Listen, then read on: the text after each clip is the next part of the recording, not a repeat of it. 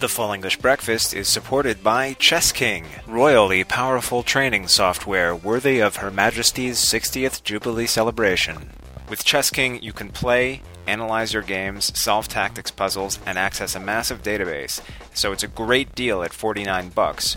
Or you can pick up a copy of Chess King Pro, which is even more powerful, for $99. But to support the podcast, you have to use the coupon code BREAKFAST at chess-king.com. And when you do, send an email to chessking@thefeb.com to be entered into our next prize drawing. So go to www.chess-king.com.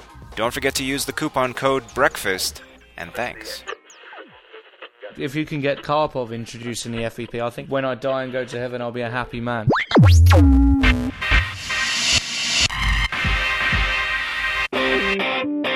This is Anatoly Karpov, and you're listening to the Full English Breakfast with Lawrence Trent and Stephen Gordon.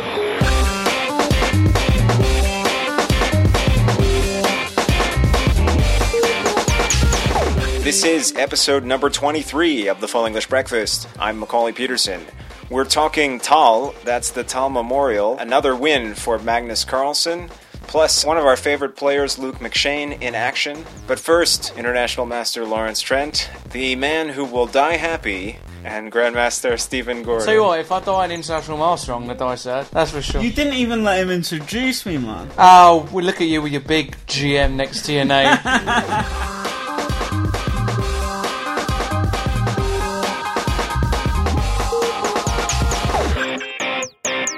Talking about introductions, though, am I right in thinking that ex-world champion Anatoly Karpov has just introduced the show? I know, I was a little touched to hear that. Thank you very much for that. Anyway, we've got a load of clips to get to. I was in Moscow for one fun-filled day. We've got Fix My Wiki coming up with Yasser Seirawan from the Karpov-Seirawan match.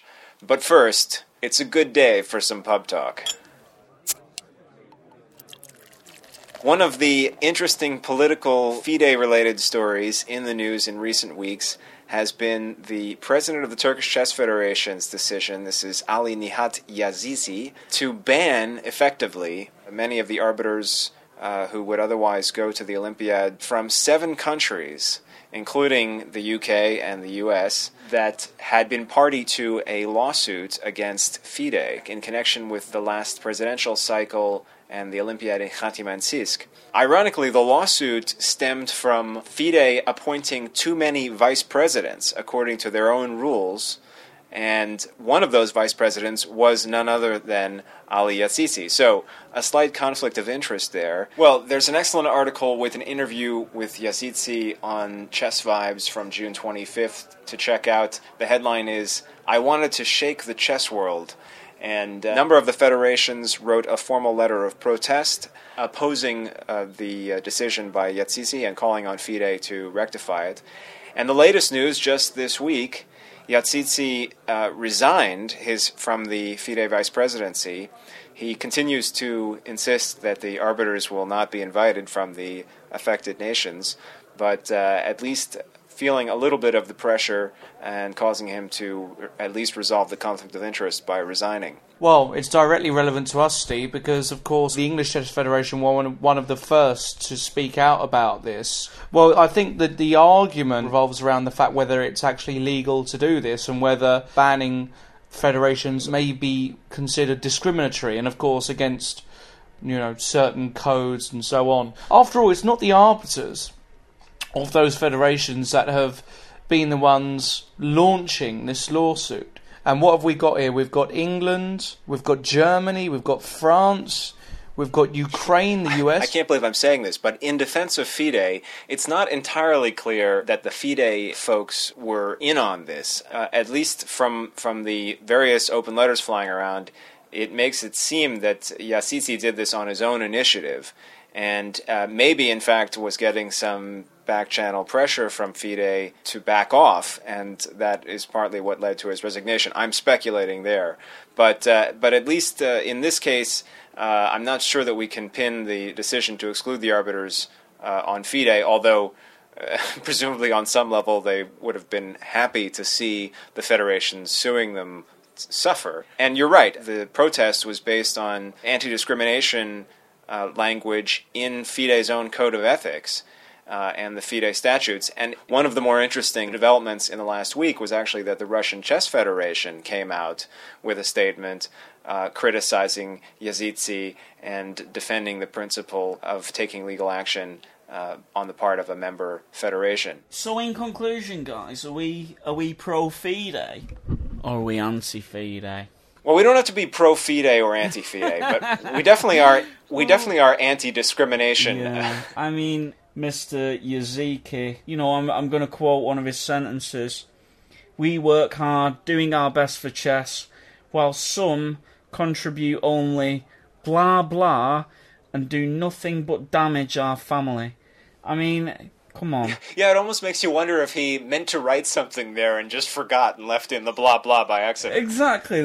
Come on, if you're gonna put some kind of formal complaint together and give proper reasoning as to why you're making a big move like you're doing, you do not write a sentence like that. Let's just say, for example, that the English arbiters and the German arbiters weren't invited, and then the federations of those respective arbiters then said, actually, do you know what? We're not sending a team this year. Suddenly you just have an Olympiad lacking 8 of the strongest teams, if not more. Maybe that would then put pressure on other teams to think, actually, do you know what?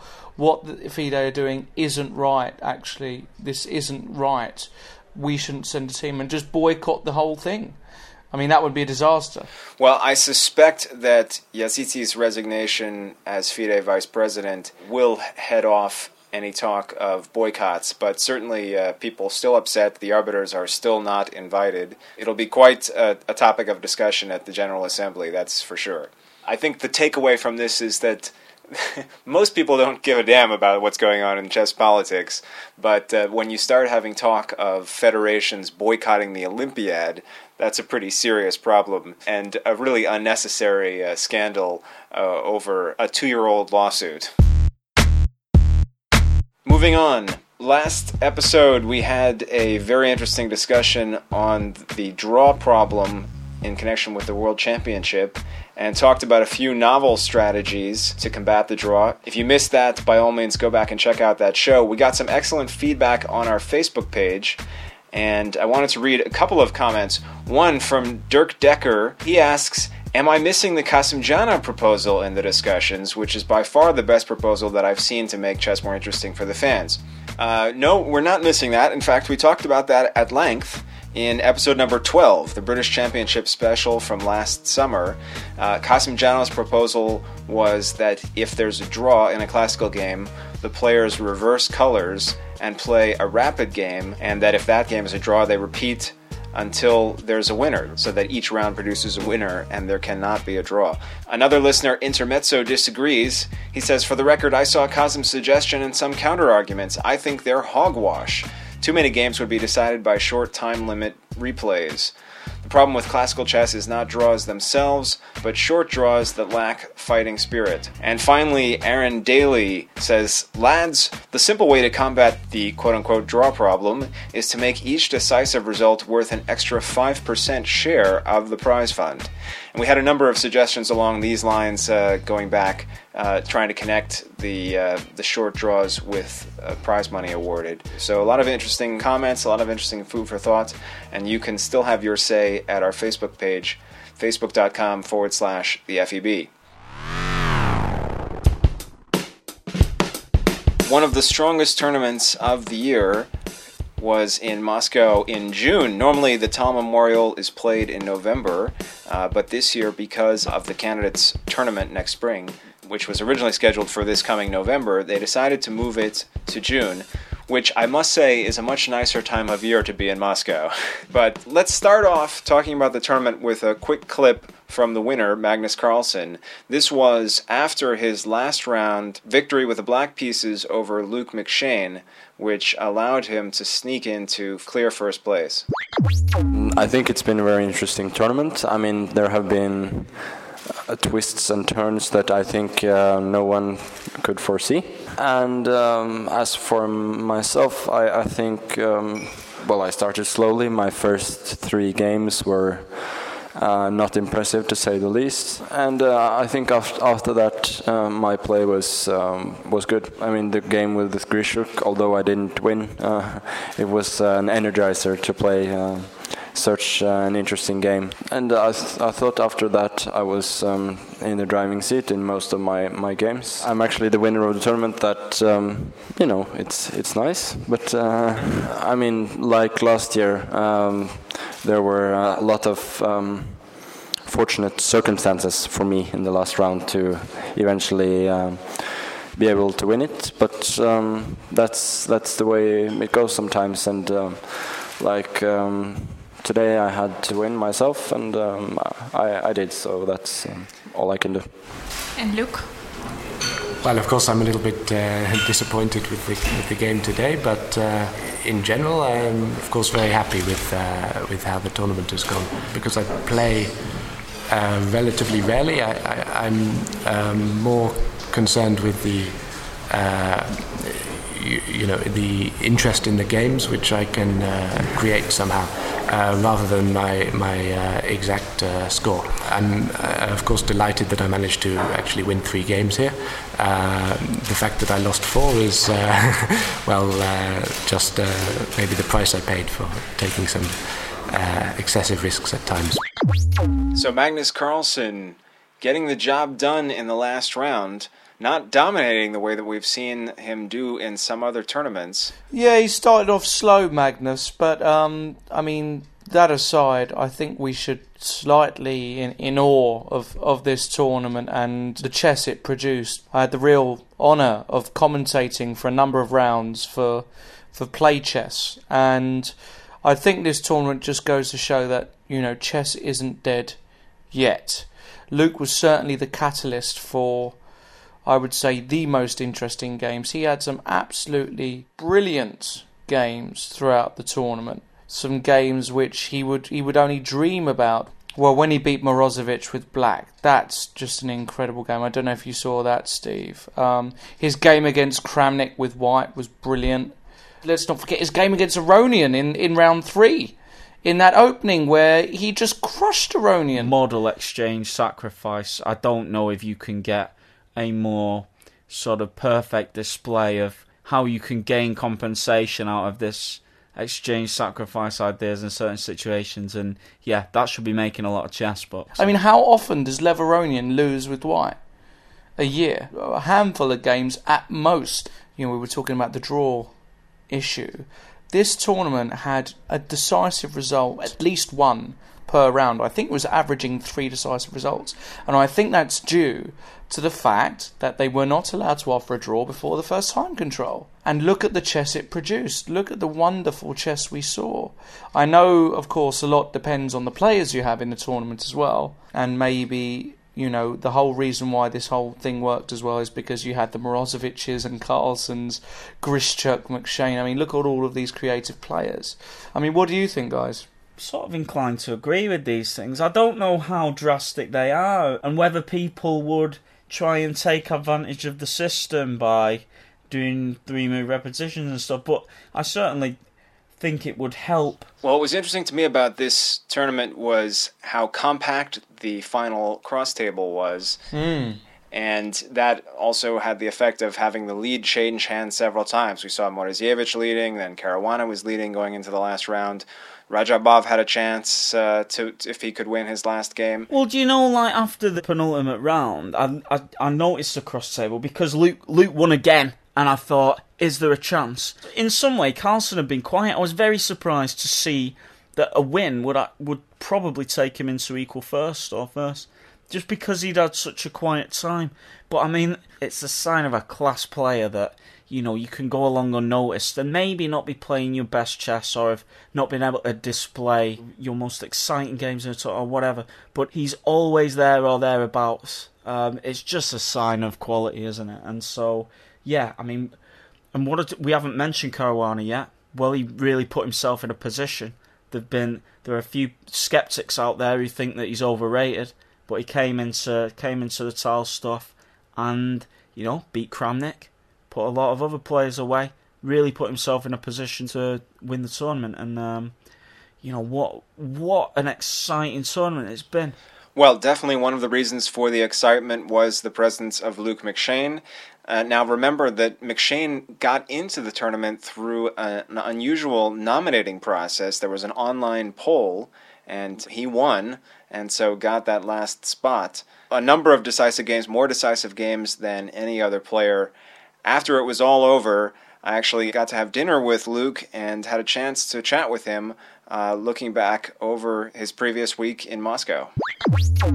Even given today, which was obviously not the way you wanted to end, you really had a phenomenal tournament and a very interesting one as well. Yeah, that's right. I mean, as you say, today I'm a little disappointed, but when I look back, I've got a lot of reasons to be happy. I mean, when I got here, I knew that it was going to be difficult to win any games at all. And after the first couple of rounds, of course, I was having some doubts. But it was an enormous kind of boost to my confidence to win, against Aronian. I mean, a game that I think I can be very proud of. I mean, a game like that probably isn't going to happen to me, especially often. Then to actually go on and win a couple of other very interesting games against such an extremely strong opposition was for sure something I could be very happy with.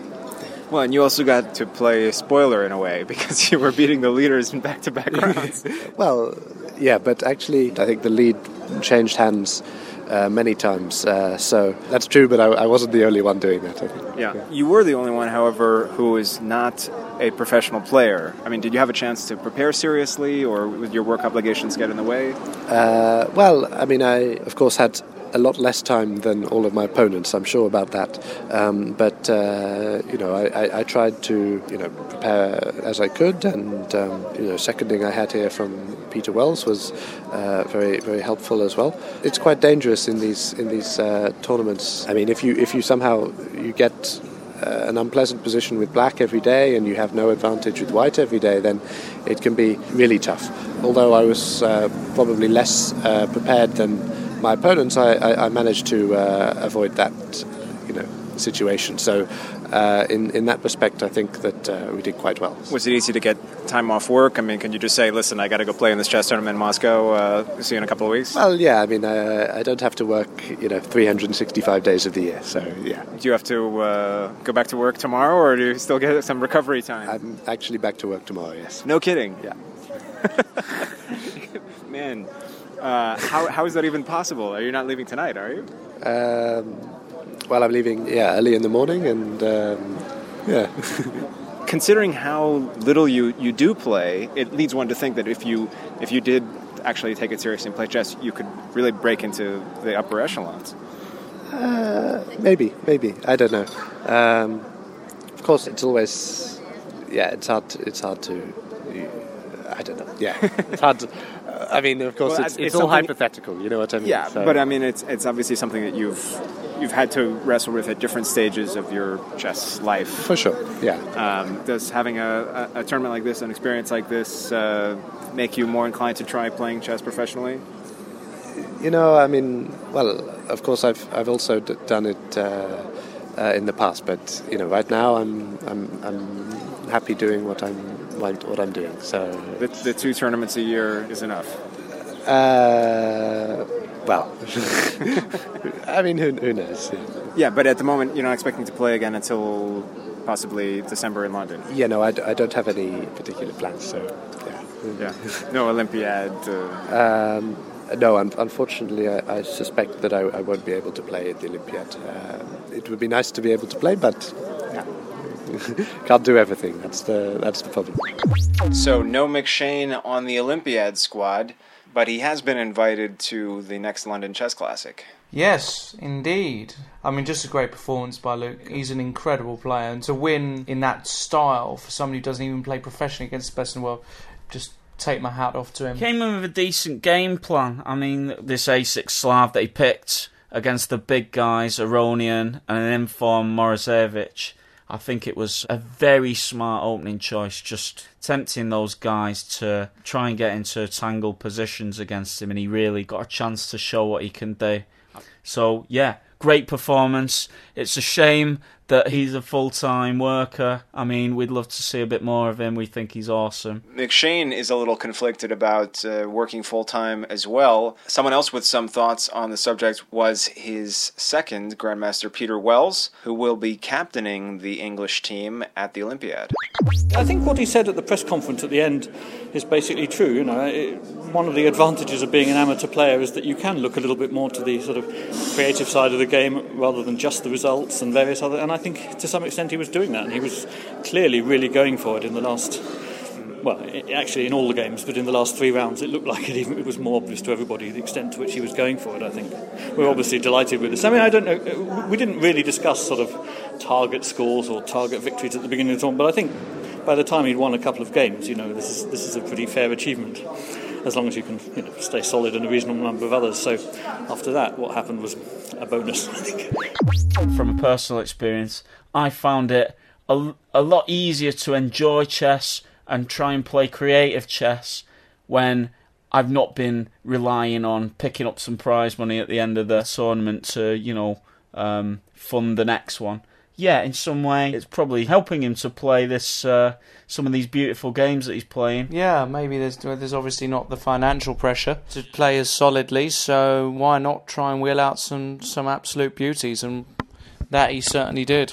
Well, before we leave the Tal Memorial, we'll resurrect our 60 Seconds With segment. One of the solid professionals at the Tal Memorial, who many of the listeners may not be too familiar with, is Yevgeny Tomashevsky, one of the top Russian players, but there are so many top Russian players that he hasn't gotten the invites to some of the super tournaments. Here is 60 Seconds With Yevgeny Tomashevsky. Oh, okay, it's very nice to be the 15th or 16th in the world, and at the same time the 6th in your country.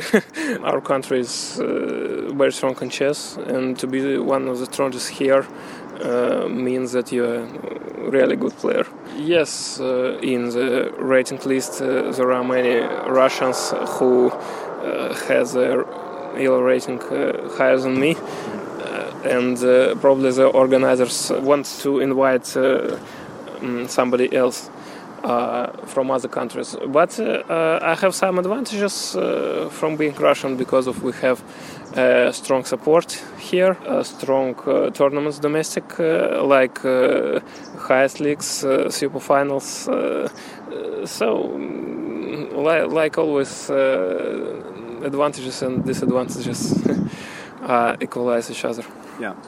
Well, when you finally get this opportunity, does it put a little bit of added pressure on you because you don't know how many of these chances you'll get that you really want to show something? Oh, it was quite difficult to start this tournament because of first strongest tournament in Korea, and in first games I showed bad chess. I was totally outplayed in some games, but in the second half of the tournament I played my game and drew against Magnus, won against Morozevich. So I think my quality of play became much better during the tournament from the first round to the ninth. Now I can't explain this phenomenon, so I must think about it. Did you have some nerves? Oh, not so big nerves, but it's a big difference to play top 5 or even top 20. They can keep the tension much better than other players in the world, and to make decisions under the pressure. To be elite player, really elite player, the top player, you must play well under the pressure. So it was difficult for me in the first round. One thing about Tomaszewski is that he is Mr. Reliable. He really is. He ain't going to get beaten that much. And if he can work on certain aspects of his games and just get the win ratio up slightly, perhaps with the white pieces, he's going to be doing really well. I mean, I know in this tournament he got 3.5. He lost against Karawan, who was in form. He lost against Rajabov, and I think he also lost against Kramnik. But, a number of good solid draws there. Absolutely think he's one that can get close to the upper echelons of 27, 60, 70 and 80 mark in the next couple of years. Well, Tomaszewski's still only 25 years old. He's going to be hitting his prime in a few more years. And so we'll look forward to seeing some more Super Tournament invites for him.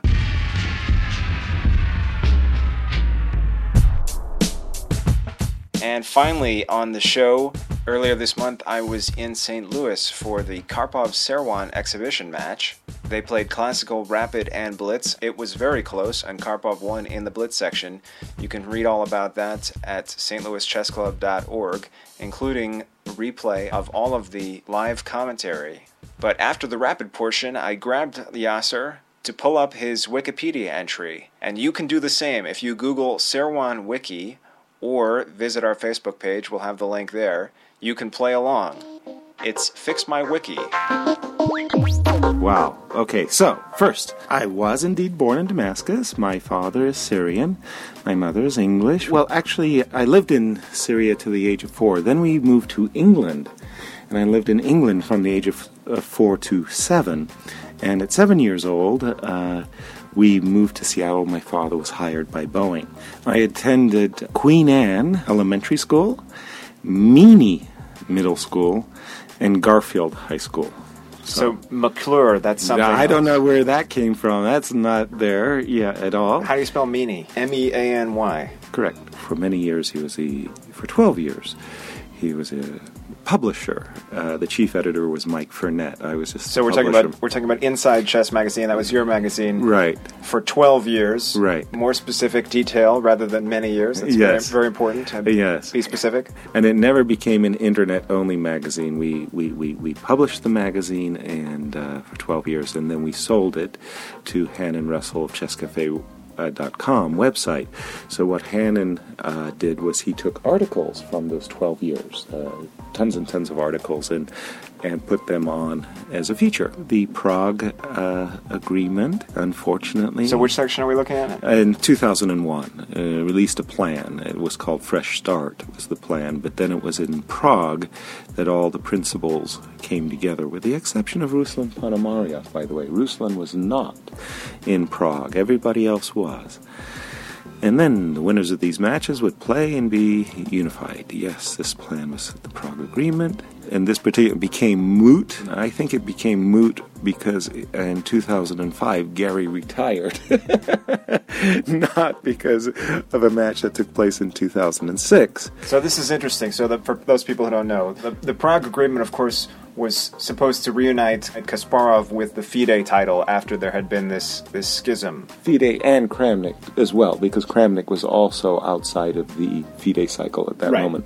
The calendar that was agreed to would have seen the unification take place in 2003. Following a series of events, Serwan participated in China during September 2003. I would rather have said that Serwan retired. In 2007, unveiled his enhanced chess game called Serwan Chess. I think it was before that, but that's okay.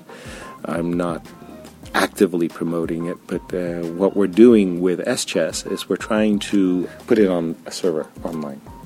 It's a great game, by the way. It's a great variant of chess. It really is.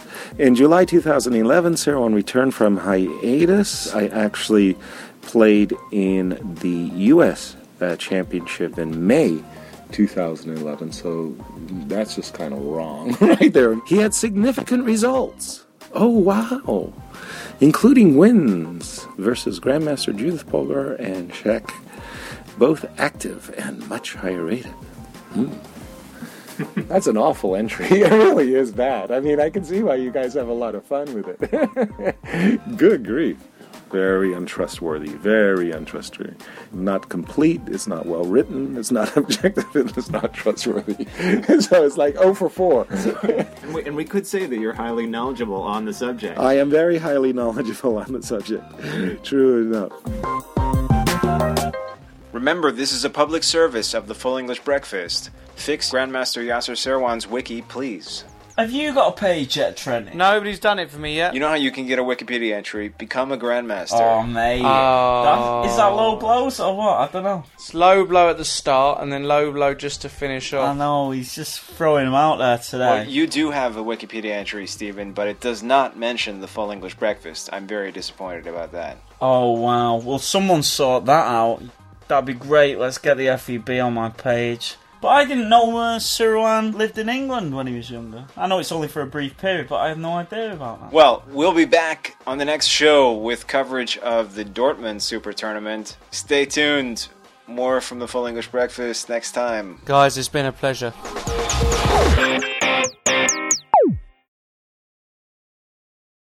Stephen's got to get to a school play, I think.